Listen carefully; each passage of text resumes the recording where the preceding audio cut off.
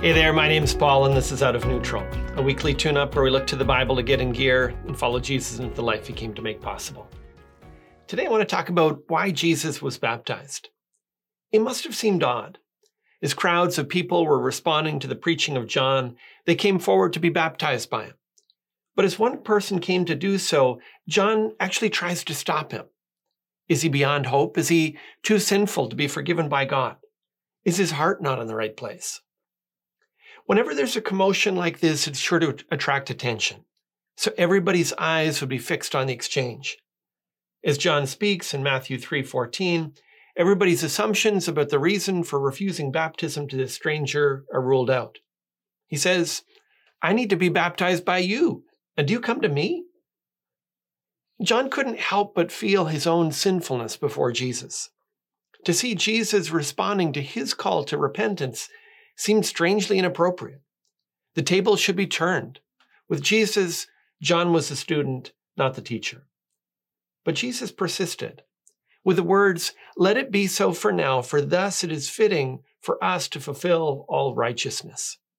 John relented. What did Jesus mean? And what do his words tell us about baptism? First, Jesus was baptized as an act of obedience. John called people to repent, and as people responded, they confessed their sins and were baptized as an expression of their submission to God's will and appeal for his forgiveness. Baptism was a way of saying, "I'm done with the dirt of my old life.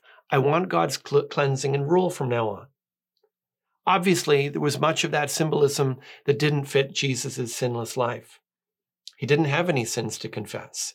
He didn't have anything to repent of. But he was committed to the Father and wanted to express his perfect obedience to his will. He wasn't going to let pride or even the potential for other people's misunderstanding get in the way of letting any act of righteousness go undone.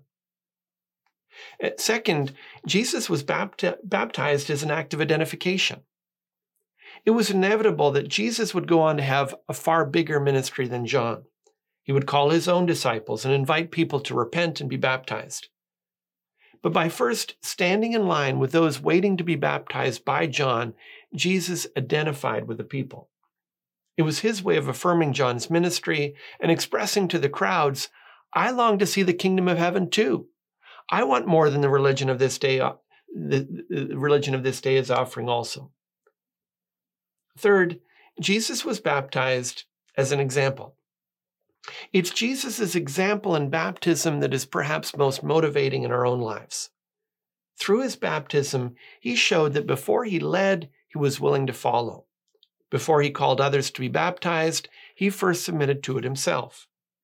At every point, he led by example. He stood where we stand, and in humility, even with someone trying to talk him out of it, he went under the waters in obedience to the Father. People's excuses for not getting baptized are as diverse as people themselves.